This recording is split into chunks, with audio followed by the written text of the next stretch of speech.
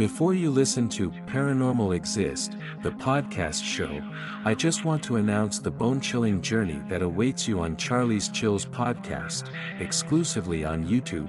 Search at CHARLIESCHILLS.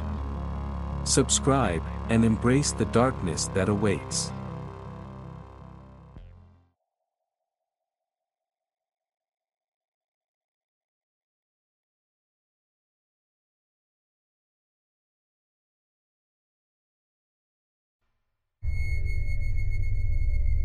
Real Paranormal from United Kingdom. I lived in a second-floor flat with both of my parents. When we first moved in, a neighbor told us we should not move in there, that the flat was used for constant parties using the Ouija board. My dad did not take any notice of the neighbor at the time. I was about 12 years old. 3 nights after we moved in, it started. We had a plastic runner in the hallway to protect the carpet.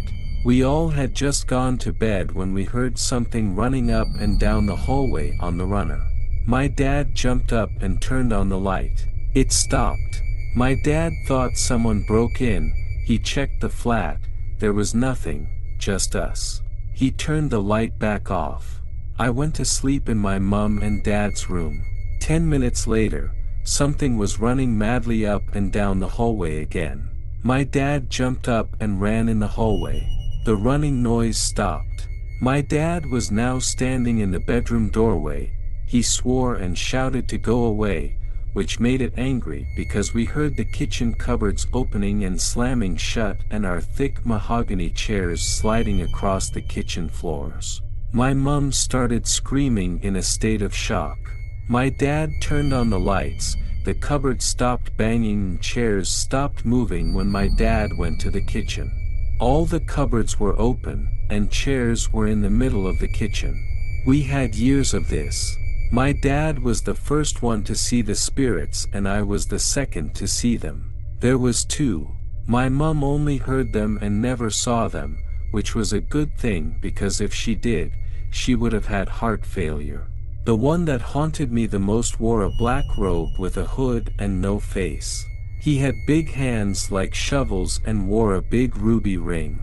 He was 7 feet high, and his shoulders were wider than the doorway. He looked like the Grim Reaper. The other spirit wore a white robe and was the same size as the other one and had a white ruffle round his neck. We heard voices arguing. One was telling the other one, "You have had your fun, it's time for you to go now." My mum was a bag of nerves. She went to the vicar.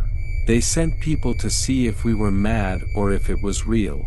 One day after, they gave the go-ahead for the exorcism. I'm now 30 and live in my own house. The other week, my son came screaming down the stairs, saying he saw a man in his room. When he described it, I knew who it was. My son is 10 and scared to go upstairs on his own now. I swear it's punishing me. It made my life hell for years, but I got used to it. I thought the exorcism got rid of it, but now my son has seen it and I know he hasn't heard me talk about it because I don't. It's my secret. Dive into the chilling abyss of real-life hauntings on Charlie's Chills podcast exclusively on YouTube. Join us for eerie tales from the internet and our listeners.